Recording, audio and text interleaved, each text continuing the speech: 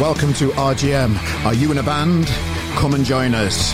Simply click on the RGM submission page, submit your music, and we'll sort the rest.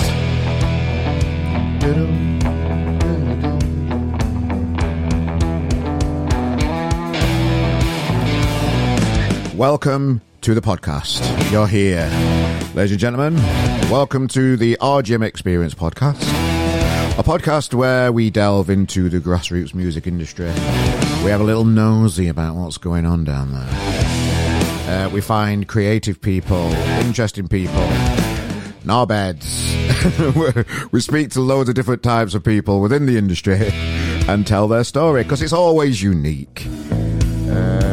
Ladies and gentlemen, welcome to the podcast this week. My name's Carl Maloney, that guy from RGM Magazine. How are you doing, Yanni? Yeah, nice one. We're on the business end of our podcast today. We've got Neil from Aggressive Management here. Now, we talk about it on the podcast a little bit, but Neil's been a bit of a unofficial mentor for me throughout my journey, setting up RGM. He's always been there to help me. And he's one of those people you need around. He doesn't bullshit you, He'll tell you when you're being a dick. He'll tell you when, things should change, or if you're doing something wrong. Well, he won't just tell you. I mean, if you ask him, he'll give you his honest opinion. Is basically what it is. He's just not out there pointing at everything, And I always ask him for advice, and he gives it me and tells me right, and it's always been appreciated. That everybody needs a Neil in their lives, and if you're in a band, if you're thinking about strategies, management, tours. This guy knows it all. He's been in and around the industry for many, many years, and he's been there, seen it, done it. So hang around on the podcast, ladies and gentlemen. We've got a good chat. We have a good laugh and all, There are certain things that winds him right up, and I knew what to ask, so I asked him. Band manager to Apollo Junction that are actually pushing for a chartered album this week. You'll see it all over the Aggressive Management socials and that. Can they? If you're an Apollo Junction fan, have a listen to the previous episode that we had a chat with the boys on the podcast. They're trying to chart this week, which is exciting. So if you've not bought their album yet, jump on, give it a stream, do whatever you can to try and support the boys. Mine's on order. For the vinyl.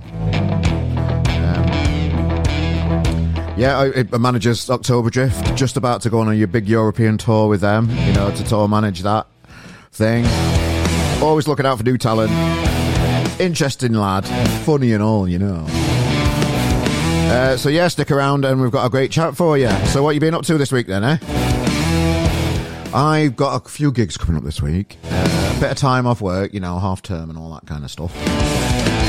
Wednesday, I've got a massive recording day for the podcast, which I'm excited about. I'll tell you about that later, tease you. But Friday, Paper Scenes at Oldham 33 in Manchester, I'm going to see. I met Cal, who we had on the podcast in a previous episode. Listen to the archives if you're interested, boys and girls. Met Cal at the This Feeling gig in Bridlington. Got on well with him, got him on the podcast, had a good chat, and I'm going to watch his band for the first time on Friday down at Oldham 33. Nice one. Saturday, I'm going to watch Shed 7.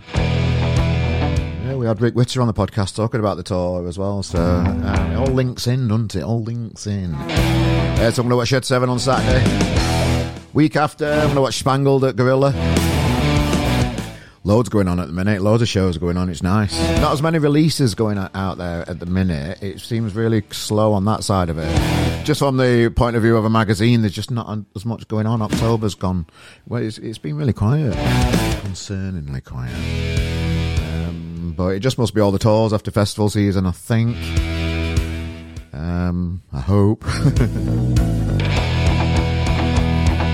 One big great chat that we had with Neil, all around bands understanding what it's like from a promoter's point of view with gigs and stuff, because promoters get a bit of a hard stick sometimes with when things come down to money and that kind of stuff and payments and that kind of stuff.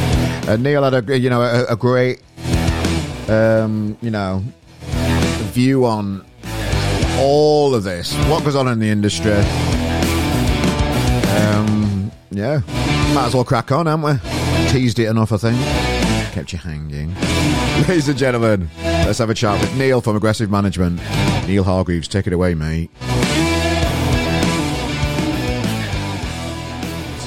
Just a little thing that I've started to say at the beginning of this podcast, particularly on you YouTube viewers. I've been having a look at some stats, and 90% of the people that are watching our videos at the minute aren't subscribers. So if you could help us out, press the little button in the bottom right there, and it's just easy for you to press subscribers. It'll really help us out. Thanks for that. And we won't let you down with this content, because today we've got Neil Hargreaves from Aggressive Management. Hi, mate. Hi, mate. This is where your subscribers will rock it.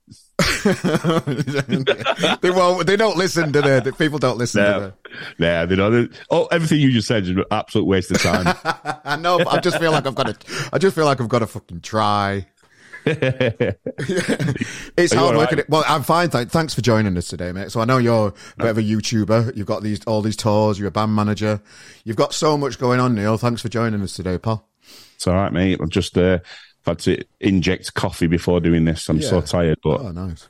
Yeah. But let's get into it. Yeah, let's get into it, mate. Well, I just wanted to start off because I think for me, my relationship with you over the years, you've been a little bit of a unofficial mentor for me. So I just wanted to thank you for that over the years to start off with, pal, because you've always pointed me in the right direction when I've gone some wrong directions through the years as well. So that's always appreciated.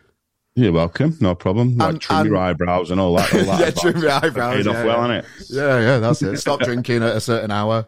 But I never got any good at that. Never got any good at that. But yeah, I just wanted to officially say that, mate. So, I've known you for a few years. I've known, been around you and your brother, the Hargreaves, you guys just for many years. And you've always supported what we did. And you were kind of there right at the start when I was thinking about really going for it with our gym, and you gave me some advice at the past to, ruffle a few feathers and, don't be a boring magazine like the market's quite saturated with. So that's kind of what we're still, I don't think we're there as edgy as what I'd like to be, because it has its own challenges doing that. But I think we've had a good go at it, I think. Yeah, I agree with that. I think, so I've obviously watched your progress all over this time and stuff, and I think it's gone really well. I think ruffling the feathers is probably it's obviously in my nature naturally sometimes, but I think what you've gone about it the right way, and I think you've done it with the right intentions, and you've seen the backlash that you get. You do, don't you? But it's fun, isn't it? Because I've always said it, and I've said it on this podcast. I live in the real world, and conversations are there. Real people are allowed to disagree with each other. Real people are allowed to, particularly in this music industry that we're in. Where are the real conversations at the minute? Because let's just chat about when things go right, when things go wrong, when I've dropped a bollock. I've mentioned it all the time on this podcast.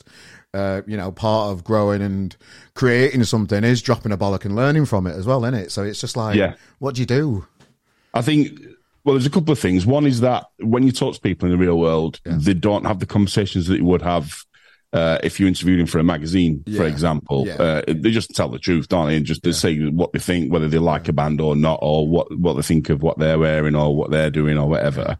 Just like gossipy, bitchy stuff every now and again, or just opinions, but that they won't necessarily express. And I think the other one is I think bands and artists learn more if you talk about the stuff that goes wrong and the pitfalls and things like that, because they can kind of keep an eye on what to avoid as well. It's no point in painting that the music industry is like a rosy thing, and that everything's like sweetness and light whenever you talk to people. It's not, because it's not true, is it? It's not real. No.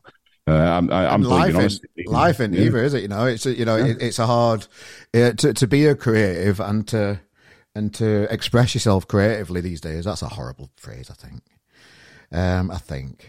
Which phrase? What did you say? What did I say? Expressing yourself creatively. Sounds a bit filthy. That's fair enough. Is that right? Yeah. So it has its own challenges, and it doesn't necessarily earn you money to be able to do it, full time, does it, as well sometimes, which is annoying to some people and me. I think a lot of bands and artists would be surprised about the level that you have to achieve before you do manage to make any money out of it. Because I think there's I've known bands that have charted, bands that have done national tours and even played in Europe and stuff that still have jobs, and still shoveling money into the band. So I think there's kind of a lack of not reality or real information, but there's a lack of like knowledge and information sometimes about what level you have to be at before it turns into a profit-making thing. Because like one thing every musician will say to you is that they want to be able to do this for a living, which is like that. Obviously, that's the target. That's the goal for a lot of musicians because that's what they want to do because they love making the music, which is the important bit. But to get there, wow, that's a long road that is, and you have to really do well to get to that point, What stage do you think you have to be at then before what's realistic? Like what kind of level bands do you see out there that have just reached that level of being able to maintain? It's difficult to say because I think you never know what a band's finances are like from the outside, do you? So like when you're looking at bands that you see are playing big shows and UK tours and traveling to Europe and got albums out and everything's looking great, they're still shoveling cash in and still heading to work 9 o'clock tomorrow morning. That's mad, isn't it? It's mad, isn't it? Yeah, it is. Yeah, and I think what would really help is if you could, like, I'm a tour manager, so I get to see all the everything to do with like touring. I'm a band manager, so I see everything financials with bands. Yeah. It would be really interesting if there could be some kind of website that just splatters on it, like the financial breakdowns of how a band's doing on a tour and on an album campaign and just on a day-to-day basis, so that bands up and coming still have that ambition to be able to make it for a living, but are still a little bit more aware of what level you have to get to and what you have to do to make that kind of cash and that kind of money. So I presume every band's obviously got their own deal, haven't they? And you never hear what a band deal is.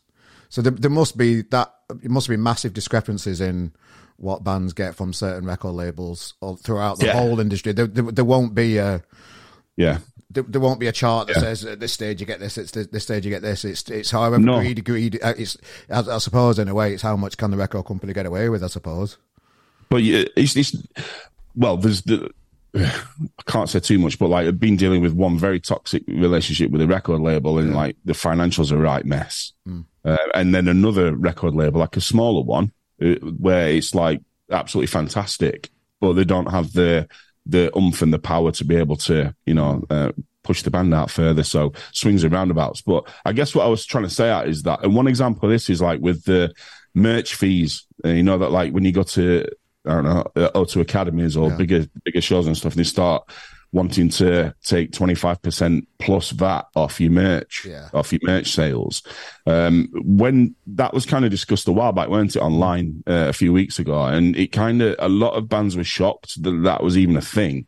But like, in reality, it does happen. It happens in, O2 Academies. It happens in other big venues, and definitely happens out in Europe. Some of the European ones, like the arenas especially, horrific. Like some really, really bad, stingy takes off your merch take. And I think little things like that, we're talking financials a lot here, but it does kind of matter. And I'd like less bands to be shocked by it and more bands to be aware of it and more bands to be informed about it. So, they see the potential pitfalls, even though it's like not relevant to them at that moment in time. It's just a good eye opener and a bit of experience. I did see Live Nation have stopped doing that now. They used to do it, and they've announced that they are going to stop doing it. I think, have they though? Because I think that's like from what I read, the headline was that, which makes them look fantastic. And then I think the reality is they're doing it for 3 months. Oh, they're just testing it until they bring it out. Yeah, because these people put their own people on the merch stand as well, don't they? So it's not you're probably not getting the kind of the level of service that you want as a fan. You're getting some just random bloke that's just selling some t-shirts rather than a member of the band, because I know your son does a lot of the merch stuff for Octoberdrift that you manage as well, doesn't he? And Octoberdrift fans will get a different experience from someone that's part of the team than somebody that works for the venue as well. Yeah, definitely. So, like, if a fan comes up to the merch table, like, for example, October Drift, where you mentioned, we have Josh on merch, who's obviously a massive fan as well of the band, knows all the ins and outs and stuff. And wearing a T-shirt himself. He does, wears it himself. And then, like, fans will come up and they'll be chatting to him about how the tour's going, what the band's up to, and he's able to answer every single question and fill him in a little bit more on, you know, bit of stuff that's behind the scenes and what have you. Nothing sensitive, just you know, inside info that's fun. And so you're right. Like a lot of people do spend time talking to Josh on merch for that reason. But like you got to, then they'll probably buy more because of it as well, won't they? Yeah, definitely. Yeah, and he's able to explain the albums and stuff, which albums which. Like we have 2 albums on the merch table and stuff.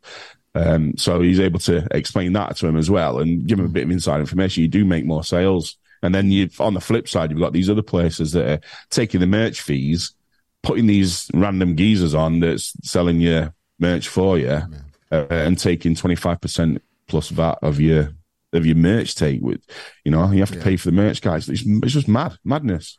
It's even more difficult for the support bands that are on the major tours. That's probably not going to break even at the end of the tour, and to have that 25% of where they're probably going to earn more on the merch than what they will on the tour. And could be the result of, you know, either breaking even or even making, God forbid, a bit of profit from a tour. You know, your merch can pay for your petrol and pay for your hotels. It can subsidise a lot of losses. Sometimes you can't even break even if you do really well on merch. You know, I've done even like European tours where again, if you're a support band in Europe. It sounds great to do a European tour, and it really is. But if you're a support band and you're getting 50 quid or 100 quid for the gig, and you've got to get to Cologne or whatever, and that's a lot of petrol, a lot of hotels, and ferry across and all that, you know, and everything you need for getting into Europe these days and stuff. So, yeah, so you're going to try and claw it back with merch, and then, you know, get stung by the merch fees and stuff. But I don't want to like linger on that too long. I just wanted to kind of give an example of, that's just one example of like what it's useful for bands to know and understand, I guess, on the way up, and before they get there. So when you get there and you get stung with it for the first time, it's not very nice. It's not very nice. Well, let's rewind a little bit then. So before you became a band manager, what was Neil like as a young lad growing up? What made you enter the world of being in the creative industry? Don't know. I think, well, going right back, I left school when I was 15, lied about my age and got a job DJing in bars and stuff, and then ended up doing the nightclubs in Sheffield. So, like, literally music in a sort has always been with me and in me, I guess. Massive music fan. Of like, quite, your taste change. Well, yours don't. You just still like Oasis forever, but like my tastes change all the time. Do you know what I mean? So I've got my taste wildly changed. I listen to anything. When I was growing up, when I was a little kid, my mum she subscribed to this great composers. You know, them magazines where you can collect one every week, and then you build up a collection of something. Yes. Yeah. Like build a model or whatever. This one was basically like cassettes and vinyls, and you basically just got one every week. So, you know, Tchaikovsky and Mozart and all that. So I learned that when I was really young, just by listening to cassettes of that, and then moved into more mainstream music. I could imagine out more creeper than walking into a room where you just sat down listening to classical music, Neil. As a kid. I know, yeah, I just got to imagine like, oh God, is he all right? You coming out to play football? No, no, I'm Tchaikovsky's all right. Black Swan, whatever it was. I'm all right. Yeah. So what happened after that then? Where did your journey take you after that? So I ended up DJing in like the nightclubs in Sheffield, like, you know, lots of Cairo Jacks and places that, back in Sheffield. And then from that, went into, this is the weird thing. So like normally when people say, oh, it must be great being a nightclub DJ, and you know, obviously you have your stories, and it was great fun. But then after a while you think, oh, I'm getting a bit too old for this. So I just wanted a day job, just wanted a 9 to 5 day job. So one Sunday night, I just thought I was go get a job. The next day I got an interview, got the job, started on Tuesday, worked my way up in in management, so then like senior operations roles and stuff like that. I think that's where is that where I first met you? Possibly. So I went into like sales and call centers and all that nonsense as like my main way of making money, like my main form of income. Worked my way up to.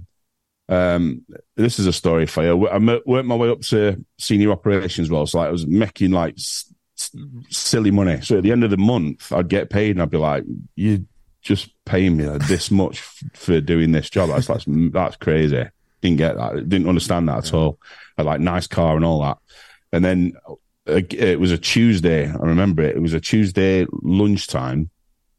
And I was sat at my desk, and I thought, feel a bit fed up today. So I went and sat in my car, put Reverend and the Makers on, right? And Heavyweight Champion came on, and the lyrics just went, walk out your job, walk out your job.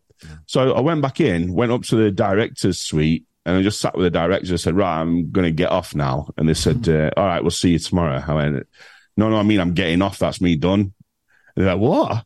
And like 10 minutes later, I was sat in my car driving home, just walked out on this like massive money job with nothing to go to. And then the next day, woke up. Well, when I got home that afternoon, I drove up to my house in my car after I just left that job.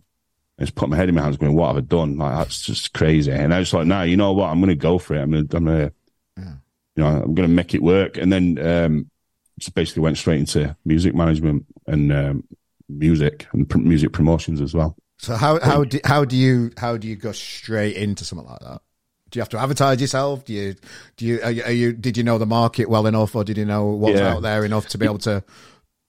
Yeah, so on the side, as well as like doing the daytime job before, I was doing like band photography and stuff like that. So I got to meet loads of bands and whatever. Yeah, one of them asked me to do photos from like live and in the studio. Then I went back to the studio, and then they said like, "Do you fancy giving us a go managing us?" I was like, "I'm not a music manager. I won't know where to start." But then when you look at it, like all the stuff that I was doing like before, with like the senior operations roles and stuff like that, just exactly the same thing, really, just in a different environment entirely, like completely different environment. So you're still working with people, so you're still people managing, looking at every extreme of a human being, from being top of the world after a great gig to being, down on their arse if they're having a bad experience and stuff like that. So there's still that. And then there's obviously all the business side of it and contacts and finances and all that. So I found it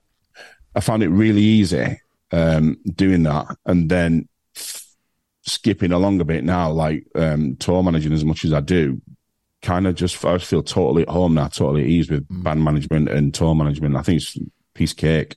I think the promotions that I used to do when I used to put gigs on, that was the stressful thing, I would say. That, the promoter side of it, and putting shows on, actually putting gigs on, and like risking the cash and all that, because it's obviously a risky business.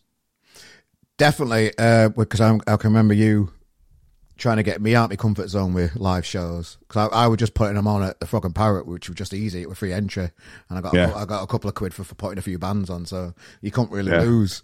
Then you were across the other side of the city, like putting gigs on at like Plug and that kind of stuff, where it's like 300-400 quid to hire a venue, so you've got to sell a lot of tickets before you break even. You mind, the paying a band, it's just the real how real things are, and that's more prevalent today, because the higher costs for venues have all gone up post COVID, because they're trying to claw some money back.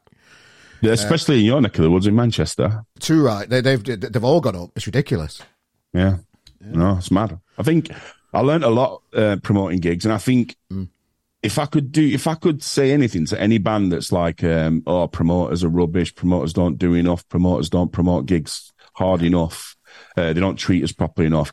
The best education you can get as a band is put your own gig on. And that's not me saying, well, if you don't like it, do it yourself. It's literally learn the trade, learn every aspect of the music industry. So put your own gigs on, dry hire and put your own shows on, just so you get that understanding of the whole business side of it, you know, in every aspect, from going out and getting the riders and how much to spend on that, and how much to put into promo to sell the gig out, and, you know, what's profits left, if any. Yeah. Usually none. Yeah. Usually none. So yeah, I think for me, I think it's getting, especially with the way that music's going, what I've noticed is it's more and more important to have a solid business understanding as a band or an artist now than it's ever been in every aspect. So because you're essentially seeing bands coming out of record label deals and pulling that and keeping that in control themselves, same like, you know, looking after publishing and things like that, and the touring and stuff like that. There's a lot of like self-control that's been almost enforced on bands, but also some bands are looking up and going, actually, this is like a better way of doing it, you know, do it all ourselves as much as we possibly can.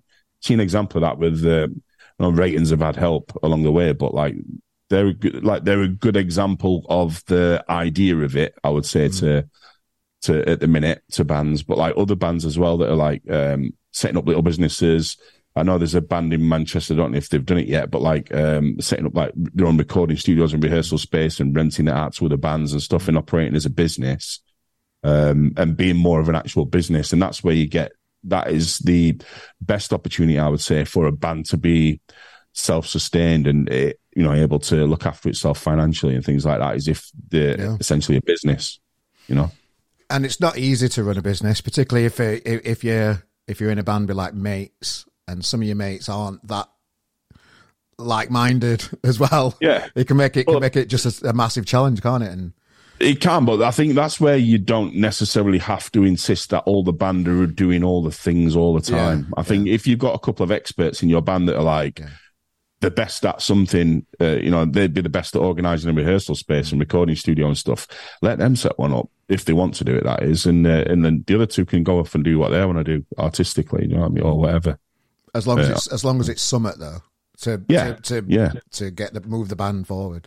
Yeah. The most successful bands that I've worked with and seen and met and worked with, like on gigs even, or, you know, other stuff, are the ones that are absolutely ravenous for it, like absolute fire in the belly. Like, and when you get all four contributing, and then you get a manager in as well, or even without a manager, just everyone's absolutely on it, all chucking in, all digging in, and all contributing. That they're the ones that, like, they do well. You can tell who they are as well from the outside without even knowing any internal information. So you can tell, I bet you could guess like a few bands where everyone's pummeling everything in to the band to make it work, rather than just the lead singer or just the drummers, the organizer or whatever. Everybody's in it, contributing equally.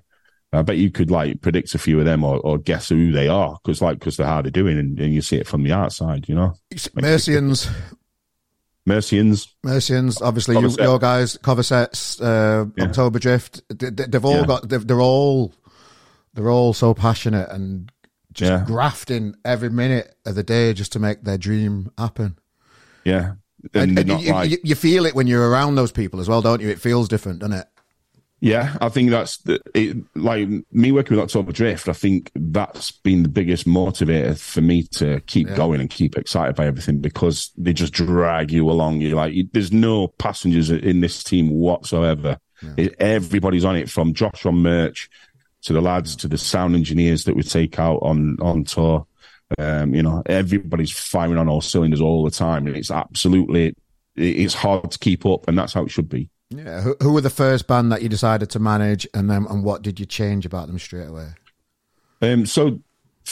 First one that I did manage was it's like a classic rock band called Abandoned Faith, just a local band, in Sheffield and stuff.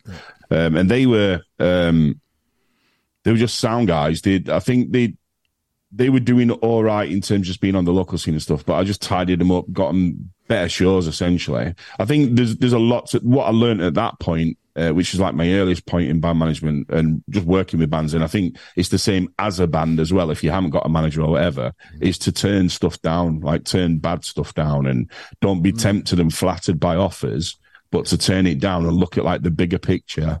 And like the old story about how many times you play your home city and stuff like that I've always been passionate about. Like, don't overplay.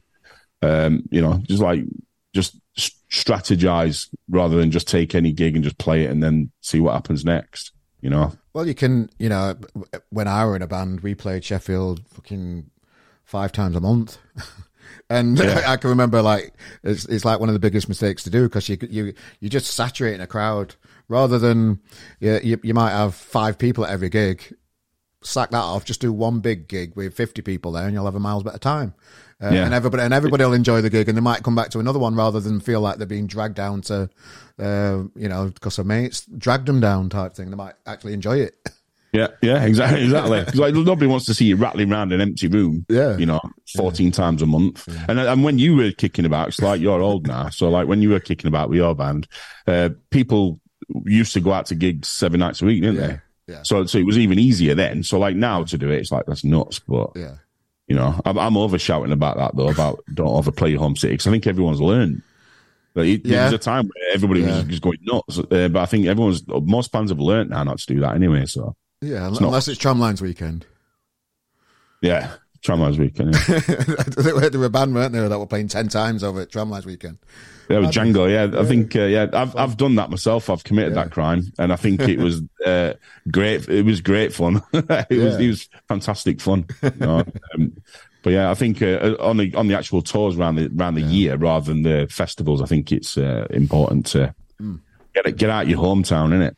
Yeah, definitely, and just learn from what's around you and get yourself out of your comfort zone. I'm always banging on about that on the podcast. You know, like you get yourself out of your little comfort zone, and opportunities will come your way because people see you in different surroundings and they want a part of what you're doing as well. There's worth from what everybody does, but if you're just in the same place doing it, nobody's going to see it sometimes. You just actually pricked my memory there. Because like one of the things that I used to find when again starting out in management and stuff and working with bands is when you get bands that kind of conquer the home city, let's say, so like they do all right. You know, not talking like academy level, but they do like big gigs in the home city. They can sell them out, and they go and everyone has a great time. And they think like, oh, this is it. Like we made it. It's this fantastic. But what they don't realize is all them gigs and grafting up to then in that city, they've done it in one city, but they've got to do it in every other one now. Yeah. So they go to Leeds or they go to Bristol. Nobody knows them. They play to 4 people. So it's important not to get too carried away with like being the king of your hometown as well. A little bit. Do you know what I mean? How do you advise bands how to get out of their hometown? There's a lot of support slots, that kind of stuff. I don't know. Support slots are quite obviously they're ideal because like you can just rock up and you don't have much pressure on you, do you? And you can get off home early as well and go to bed. But I think it's like it's if you take away the music aspect of it. So if you take away like the actual gigs and the CDs and the singles and the albums a little bit, and you just talk about like the people. I think just getting to know people in the music industry, but not begging them all the time and hassling them and, you know, and just nagging them for stuff or asking them for anything, just getting to know them.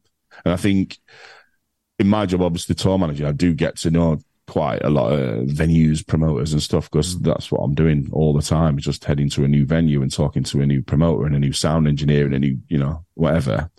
So you kind of spread your wings that way. So then next time I need a tour, obviously working with agents at the minute, but if I didn't have a booking agent, just be talking to them, saying like, your fans putting these on, you know, this band I've got on a Tuesday night, if need be, it doesn't matter, just get out and about and start building. That always fascinates me. How does an agent know where to book the band for the next tour? So they've just had a tour, it's done all right, you know, they broke even, blah, blah, blah, whatever. How does a booking agent know for that band to grow further? They usually pick, I don't know, smaller venues in places where there's just a pocket of fans there, or a bigger venue if they know they're going to do all right. They tend to not do the same cities every tour as well. They change it up a little bit. What's the mechanics behind knowing where to book a band next for a tour? It's quite strategic, and I think that's where the band manager comes in as well, and the band even. But usually, if you get a good booking agent that actually cares about your band, and it's not just business and pulling a bit of money in, they will have a strategy for your band. And if anyone's looking now that's got an agent that doesn't have a strategy for the band, then change your agent. So I think if with a good agent, you can flourish. And I think if they've got an idea of how to build, they've got experience, most of them. So it's like on how to build a band. But like now I'm putting a tour together for April 24th for one band that I'm working with. And we're just about to embark on one that does like key cities. So like the major cities that they do well in, and ones that we think they could sell well in. The next one's going to be like B towns and out the way places, just to say hello for the first time. And and you expect that like the tickets might be lower, but it's building blocks. You got to go in and build up, and so it's kind of that. What you don't want to do is just go back and back and back and back to the big cities over and over and over again. You want to spread your wings a little bit, because it leads to further growth, And that's when you see whiny fans like, oh, you're not playing Manchester. Oh, you're not playing Sheffield. Leaving us out, are you? Right, now you've got me going. I knew you would. Let's go. I knew you would. I thought I'm going to talk to Carl today. I'm not going to let him wind me up and get me on a rant. But like, if you're a music fan, and if I'm just going to get off for 20 minutes. I'll just leave you to chat, all right, mate? If you're a music fan and your band announces a tour, just remember before you post, oh, what? No Milton Keynes or something like that. Just remember there's a band on the other side of that band announcement, tour announcement, that's been really excited about putting a tour together, and they've dropped it out. And then the first thing they get back is absolutely crushed by negative responses. Or it's not negative. I get it. It's like it's fans that are just disappointed that they're not coming to their town. But get on a train and go and see them. Don't whinge about it straight back on their announcement day. I get a tour post sometimes on social, and I get ready to press post, and I just think, I just can't do it because I know what I'm going to get. I know what's going to happen. And then 10 minutes later, it's like, what? No, Manchester. I was like, played Manchester 3 weeks ago. Yeah. We played Liverpool. Where were they for that gig? Yeah, get on a train. And if you cared that much about them, get on a train. It's nearly as bad as the rant about bloody, now you've done it. Like on midweek dates, right? When fans say, oh no, it's a school night. Yeah. It's like, just don't post that. Don't ever post that if you're a fan. Just say, it's like they're a child, they can't go out on a weeknight. It's just like, but then you think like if Nirvana did a reunion gig that same night in that same city, they'd be there. Yeah. So like, let's not bullshit. It's not that it's a work night. It's just that it's not that exciting. They're just using it. Yeah, they're just using it as an excuse, which is fine. Yeah. Just say, just don't say anything. Yeah. Shut up. While we're on it, what do you feel about announcing stage times? Done. I mean, I had 16 cups of coffee this morning. I'm on one. So I'm shattered. For a bit of context, Neil hates it when people post set times. Just tell us why you don't think it's a good idea. It comes from a good place. Yes. It comes from a good place. It's not just me being a dick, right? Okay. It comes from a good place. It's that I found when I was promoting gigs, if you didn't publish the stage times, people would turn up earlier. The atmosphere would bubble and buzz and crackle, and you'd have a better night overall. The supports would have more people in front of them. They'd have a better night. It helps the support band grow and find new fans and stuff. That's where it comes from. And then it turned into a online Armageddon, didn't it, really, every time I mention it? But because like you get fans going like, well, I'm getting a train, so I need to know what time you're on because I'm getting a train straight from work and I don't finish work till 5. It's like, well, that's fine. Just get there when you can. Yeah. It's not going to change the time that you get the last train back from wherever it is. Yeah. It's literally not going to change the time that you can get to the gig. Yeah. So just get to the gig when you can. It's fine. Yeah. Unbelievable. I love these little moments. But that one did come from a good place in that. I'm really passionate about sport bands having people in front of them. Yeah. No, especially if they come from out of town, Oh yeah, no, I get it. And listing. Are you looking at a list of things to buy? No, I'm not. I've lost my train of thought. I've lost my train of thought, and I'm trying to move my lips and let words talk. It's quite selfish from people that are looking in that say that kind of stuff as well, isn't it? Because it's all about them, and how dare you book a gig when it's going to interfere with my travel time? It's all bullshit, isn't it? That. Yeah, it's like for me, if I'm going to a gig, I book that night out, and that's me done. I'm going to the gig. Yeah. You know what I mean? I don't like, but if I've got something else to do, and I think, well, I might nip and see that gig after. So I say if I'm going to see a movie and it finishes at 8:00, I'm not going to ask the band what time you on. I'm just going to get to the gig as soon as the movie's finished. Yeah. What else can you do? Yeah. Yeah. So right, Russell Band. What about him? What about like? What I have seen on the news earlier is that that post from a band called Easy Life. Where EasyJet are suing them because the name's too similar to Easy Summit. Yeah, I think they've got a history of it. So like they've sued someone else before. Don't know if you know that, or I can't. So I was hoping you'd remind me what it was. Another band. No, it weren't a band. It was something else. Brand. It was like it was unrelated to holidays. It was something totally different. So it was like Easy Food or something. And they sued them. I don't know if they were successful, but Easy Life. I've known Easy Life for ages. I put them on in Sheffield years ago, and they've just gone stratospheric. They're done amazing. They're really nice lads as well. Yeah.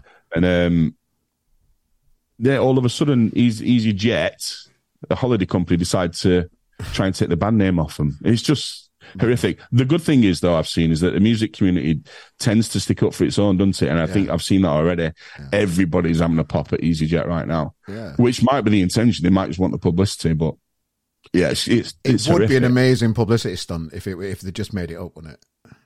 Yeah, it would. Yeah, that did cross my mind. It's a deliberate stunt or whatever. Yeah. But I messaged them saying like it would be the ultimate trolling reply if you'd change your name to the Ryanairs. Just do that. Like from a mechanical type of point of view, though, what would that band, if they had to change the name? Yeah, would it be like starting again from a little bit promotion wise, and it'd be a lot of money, wouldn't it? It would honestly be horrific. I think you've seen it with like when Slaves changed their name, Softplay. You kind of disappear instantly. So like to try and maintain momentum and just keep people updated with things. And because you know yourself, like if you switch your socials for any reason or whatever, you say, join us on our new page, you're going to get like 5% that follow you onto the new page. So it's like, it's horrific. It's not easy. So I do feel for him. I hope that EasyJet just stops, and I hope that the music community continues to keep backing them and shouting it out and shouting it down. So I think it's disgusting. It is, and this week as well, just in the news, lost another music venue, Jimmy's. I went to I can remember going to the opening to Jimmy's, and it was just like, oh yeah, nice, exciting. It was exciting to have Jimmy's in Manchester, and when that went. It's still in Manchester now at the road in Ancoats, but it's not a music venue anymore. So it's kind of like gone as like somewhere where I went quite a lot because I used to go to Jimmy's in Manchester a right lot. So I was excited about the Liverpool one. Went to the opening, amazing setup. Great for bands. Stage is great in it. Downstairs, and it's all like it's a cool little venue as well. Yeah, it's a shame that another one's gone, and it might not be the last as well. Well, I've got a band that's due to play that in a few weeks, or were due to play that. They've had to move that to the Arts Club, Apollo Junction, and we'd sold a lot of tickets for it, like a lot of tickets in there. It was going to be a top night. It's a great venue, and I think like it's a music community as well. That because I think Red Rum Club, the Red Rum Club boys, they like work there behind the bar and stuff as well. Or did, I don't know if they do now. And it's they are good people. It's always been a cracking venue with a great atmosphere. Put October Drift in there like a couple of times. They've been in there. So I've worked on that, and it's always been like fantastic, really good, amazing lights, great sound, good vibes, and it's gone. Yeah, you still have you heard any latest with the Lead Mill and that kind of stuff? I'm just trying to think of other venues that are going through problems. Night and Day, that seems to have calmed down in Manchester. They're not really talking about that anymore now. So until the next guy moves into the flat. He's every week for them, doesn't it? Bless him. Mad. Yeah. It's just crazy. I think there's some legislation that's coming in to try and help with that, that says if it's a music venue, you can't move in next door and then start whinging about it, that's how it should be. Yeah. I also, I feel sorry for the venues that try and do things right and try and do things properly and look after their bands and try and operate properly and have a nice clean venue that's clean and tidy. Do you find that they're not very clean and tidy most of the time? You go in some, and you go to some venues, and you just think you don't really deserve to have a venue, just for the working practices, the way they treat bands, the way that the place is maintained and stuff like that. So, and then you get other ones where they might have like a scruffy venue, but they're trying the hardest. They're getting, they're creating a community. They're having a positive effect on the music scene and stuff. And then you're right behind those venues. And I think because things are so competitive at the minute, I think you'll see that the strong ones rise to the top, hopefully, and keep their position. I think it's just a shame that Jimmy's couldn't hang in, because I know that the promoter over in Liverpool that we always use, called Evol, they had a number of gigs on the run up to Christmas that had sold really strongly, but Jimmy's just couldn't hang in long enough to see the benefits of that, because there were some big gigs going in there that had sold a lot of tickets, including mine. It is a shame. It's always a shame when another one goes. But just going back to the band manager thing, you must get quite a lot of messages, DMs, and that kind of stuff from bands that are interested in working with you. No, probably no. You scare them off. No, you get some from time to time, but what I would say is the ones that I get, 99.9999% don't want a manager, or don't understand they don't want a manager. They just want more gigs, and they want someone to do their social media for them. Yeah, which I don't do. So for me, it's like some of them, most of them are from bands that are just starting out, and you take a look at everything they're doing, and it's completely wrong. You could make a big impact on them, but then it's straight away from talking to them that they don't necessarily put the effort in. And if they don't put the effort in, the last thing you want to do is manage a band that don't put effort in. My God.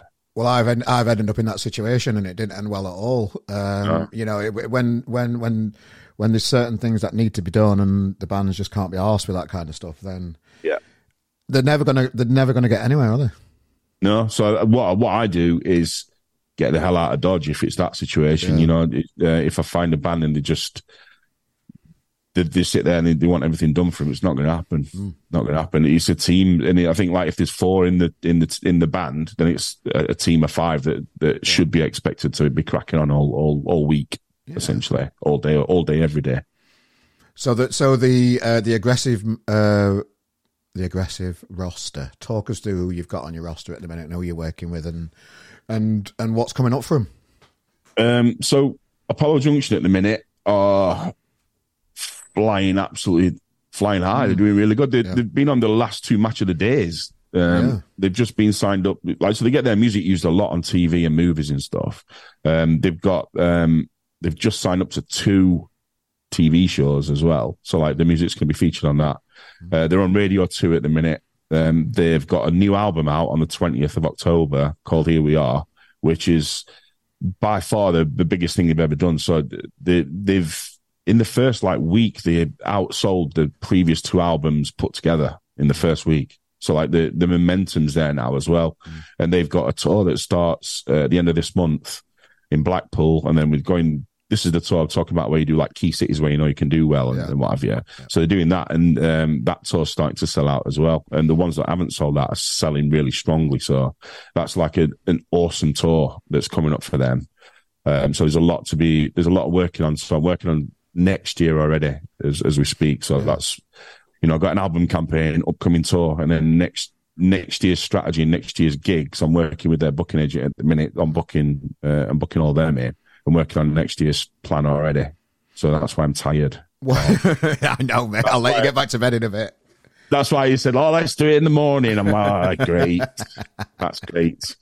One thing that I found interesting that when we were talking just off the camera, the kind of thing, you mentioned that the sale of the album for Apollo Junction is going that well that potentially it could chart. And then, but the mechanics of it being able to chart means you need tags in it. You need barcodes.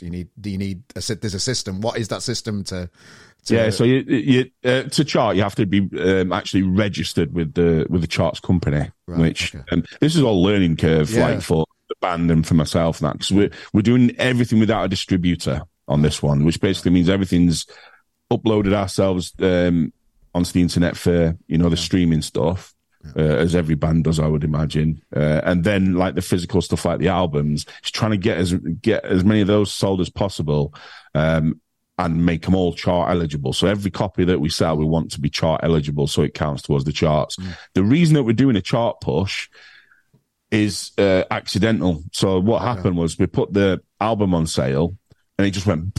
It honestly went just nuts. And you looked at like the sales figures. It's like, oh my god, like we're already pretty much charted already with the sales figures. So what do we do? It's like, never really done a chart push before Apollo Junction. So it's like, well, I guess we'll see what we can do then, give it a go, and like just see how far up we can get it. If it's number 99 after everything, that's fine. So that's like it's the first chart placement, and these lads are humble enough to say it's the start of our story rather than 99 or 98 or whatever. If it's like top 40, that would just be mental. Unbelievable. But the sales figures at the minute, so we get sales reports in from the independent record shops that we're using, and we're doing some direct consumer stuff ourselves through the band's label, Shedload Records. And the sales figures are just nuts. Every time we release like a new version or a new variant or a limited edition CD or whatever, that their fans just snapping it up. And we're also selling to like vinyl fans a lot as well, because we've done Shedload Records have done some amazing like variants and versions of it, like an ultraviolet version and a gold version, a marble version, and stuff like that. And they've just been flying out to vinyl fans as well, because you know how collectible they are. Yeah. So everything's limited edition, so it's signed and that. So yeah, it's kind of, we've fallen into this chart push thing, almost being forced into it to see what happens. So it's a bit of an adventure. And is vinyl still hard work to get your hands on it, to get orders at the minute now? Is it seems to have got better now? Not really. It's better than it was. It can be. I think that we've got our label with Apollo Junction, Shedload. They've got like great contacts with the vinyl producers. So what they do for Shedload is, in between like a massive run like U2 and Rolling Stones and stuff, in between those, they'll press ours. As quickly as possible for him. So like the turnaround time's been really good. So thankfully, because the ones that we've got are nearly sold out, we have to do a repress and get some more done. Yeah, nice one. And do you want to mention another band on the roster? Obviously, October Drift. Last time I saw those boys were down at Tramlines, and I were using a 360-degree camera interviewing the boys, and you were sat at the side, pulling faces. That's actually on YouTube at the minute. If you're interested, I'll put a link to it at the end of the podcast. Thanks for that. October Drift are heading out to Europe. Nice. So that's going to be like November, and a big arena gig as well. I hear there's going to be an arena stop there as well. They're all pretty much arenas. Are they? Wow. Yeah, all November. So it's like, I think 14, 15 dates in France, Switzerland, and then Switzerland, Luxembourg, and then they finish at the Accor Arena in Paris, which is like 20,000 seater stadium, so arena into arena. But they're all pretty much arenas or massive venues there, and it'll be like the fourth or fifth time out to Europe. They're doing really well in Europe, like amazingly well in Europe. So it could be that they end up being bigger in Europe than in England, even, which you find with a lot of bands. A lot of bands are like that. Yeah. It's interesting how that works out, isn't it? Because I can remember speaking to Martin Atkins a long time ago. He used to be in Pill and that kind of stuff. He's based in Chicago now, and he teaches music out of there. And he said, you never know where your crowd's going to be. No. So don't assume that. And we were talking about, bands trying to take over your home city. Don't assume that your fans are in your home city. No, you need to get out there, and it might not even be the same country that you're in.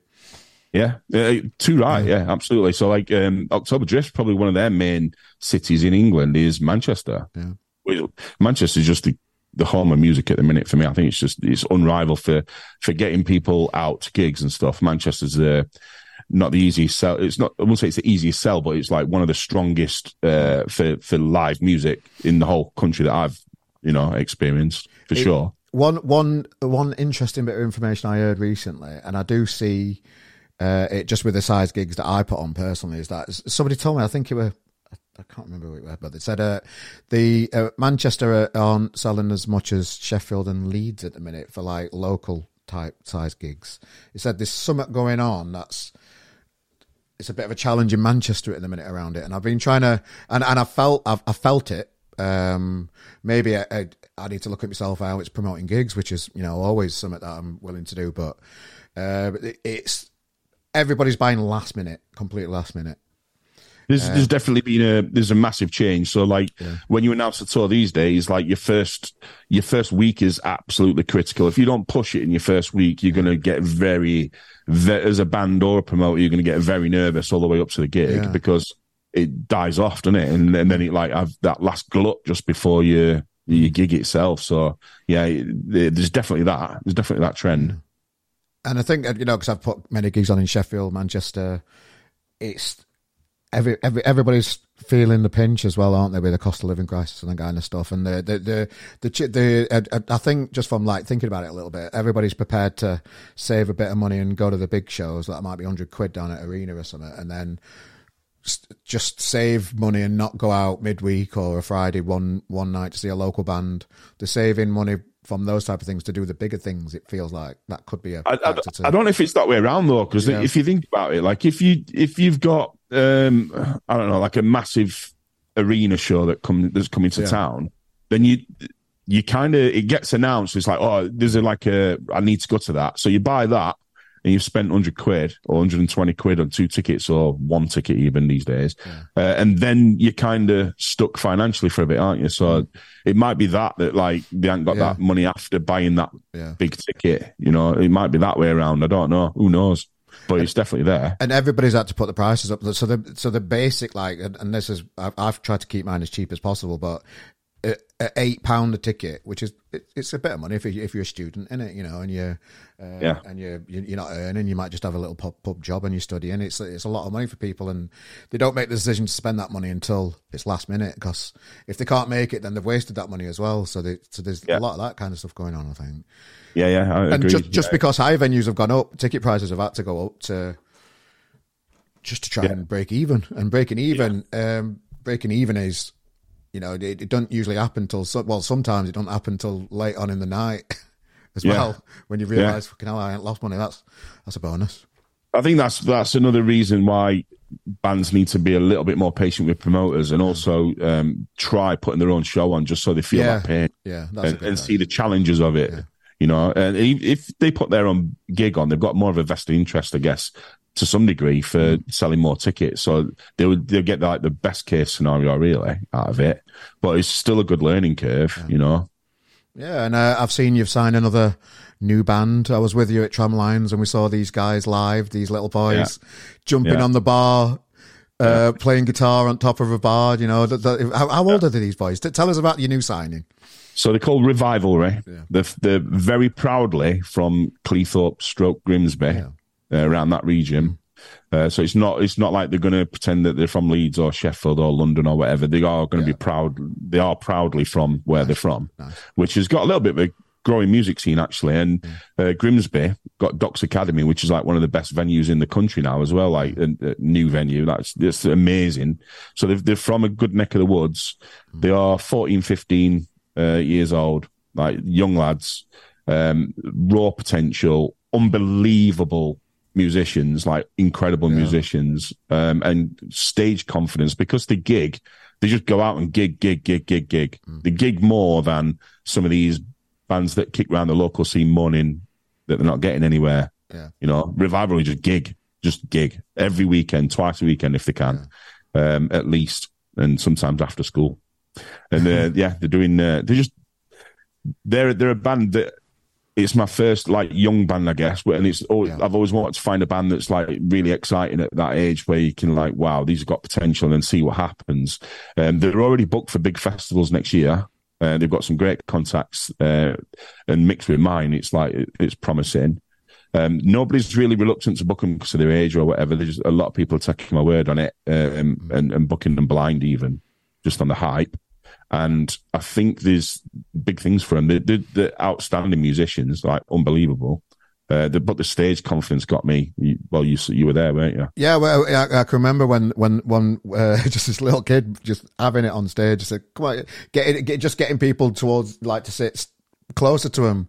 Yeah. There's bands that have been around years that still don't do that for some reason, when it's one of the most basic things to know, and they're just 14, 15. They know all these things, and they're doing it. They're doing all the tricks and making it an event for not just them, for the people that are there as well. There's like zero ego with them. So what they do is when they support a bigger band, which they have been doing as much as possible, they soak up all the best practice from it. Yeah. And then sometimes, like if we're watching that band and I'm stood behind them, I'll just tap them on the shoulder and say, don't do that. Yeah. You know what I mean? Or did you see that? That's a good idea if you want to think about doing that, maybe. And they'll soak it up and they'll take it on board and try and implement it. So I think because of that, because their attitude, so they've got musicianship, which they're with their instruments, they've mastered them. They're unbelievable. They're already learning like how to develop the whole sonics through pedals. Yeah. It's like the pedal work at the minute is like insane. Yeah. And they're starting to write their own songs as well. But the stage performance is like second to none. It's unbelievable. They did a support slot the other night, and the place was absolutely rammed for them. So already people have like words got around their area where they just ram venues out.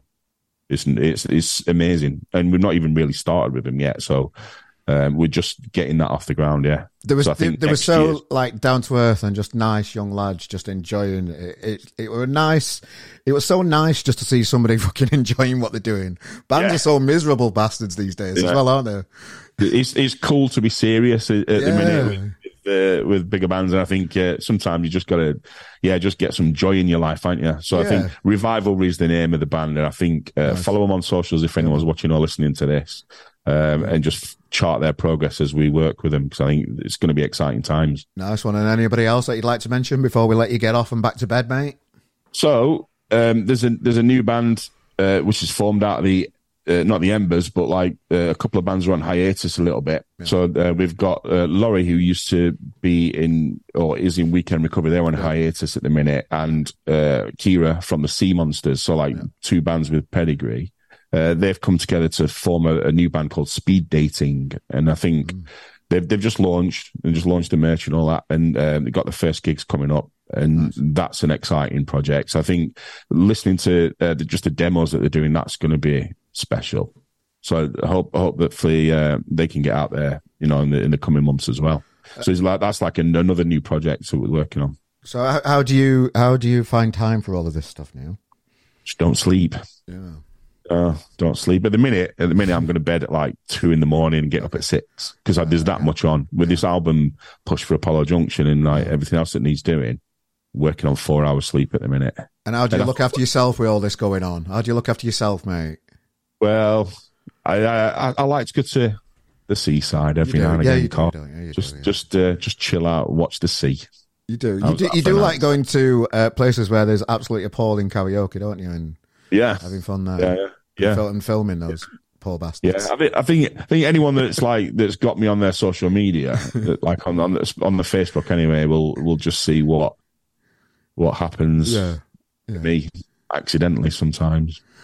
Well, Neil, it's always a joy having a chat with you. Thanks for joining us today. Vital information if you're in a band and listen to this and you wanted a few tips. There you go. That's for now. Well, thanks for joining us today, pal. Have you got much on for the rest of your day today? Yeah. Honestly, it's nuts. I write a to-do list in the morning, and this morning I'm just like, wow, this is going to take till Friday, and by lunchtime, another 10 million other things will fall in. And I know I sound like a whinging a little bit, but I'm not. I love it, and the more things that drop in, the better. I'm like that with RGM all the time. Do you know when it gets really, really, really thing? It sounds like I'm like if I'm out and about having a pint with someone. It sounds like I'm moaning. I have to physically say I'm not really moaning. I'm just like just saying how it is. Just saying how it is and just working through the motions a little bit in my head. Yeah. I think you're doing cracking with RGM. So keep going with that. That's good. And build up your YouTube channel, innit, now? Well, that's what it is. If you're watching this and you like to subscribe, Neil says subscribe, didn't you, mate? I think it's worth subscribing just to see your wallpaper because it looks like mouldy custard or something. It's horrific. I like it. I like the yellow. It's like Stilton, blue Stilton. Right, we're going to get off. Cheers, ladies and gentlemen. Thanks for joining us for another episode of the podcast, ladies and gentlemen. We'll see you next week. Toodaloo. Nice one. Cheers, Neil. Thanks, mate. Oh, cheers, Neil. Yes, I'm sure you'll all agree. Some valuable things to learn from the podcast there. As we delve into the grassroots music industry, another episode has come to an end. So have you got any gigs you're coming up? Found a new band recently? Share us, copy us onto your socials and that, you know. We love finding out about new bands and what's going on. We was really pleased to support Breast Awareness Week for the Shits and Giggles podcast people this week as well on Twitter. They're doing great things just to support, you know, the charity and get the name out there, wearing it pink within the music industry and that kind of stuff. That was nice this week. They're doing great things. Raised up about over £1,000, I think, for the charity. Nice one. So, yep, ladies and gentlemen, we are here for another week. Do delve into the archives. You can watch the video on YouTube, of course. It's on Rumble. Nobody's joining us on Rumble yet, but nobody's asked. But it's there if anybody prefers that platform. I will see you at a gig Friday and Saturday. I'm out and about in Manchester. Paper Scenes on Friday. Shed 7 Saturday. Week after, Spangled. I hope Gorilla's open by then. I walked past Gorilla the other day when I went to see Little Man Tate live. It's still got like scaffold up and stuff, so God knows. Hope so. But anyway, ladies and gentlemen, thanks for joining us for another week here at the podcast.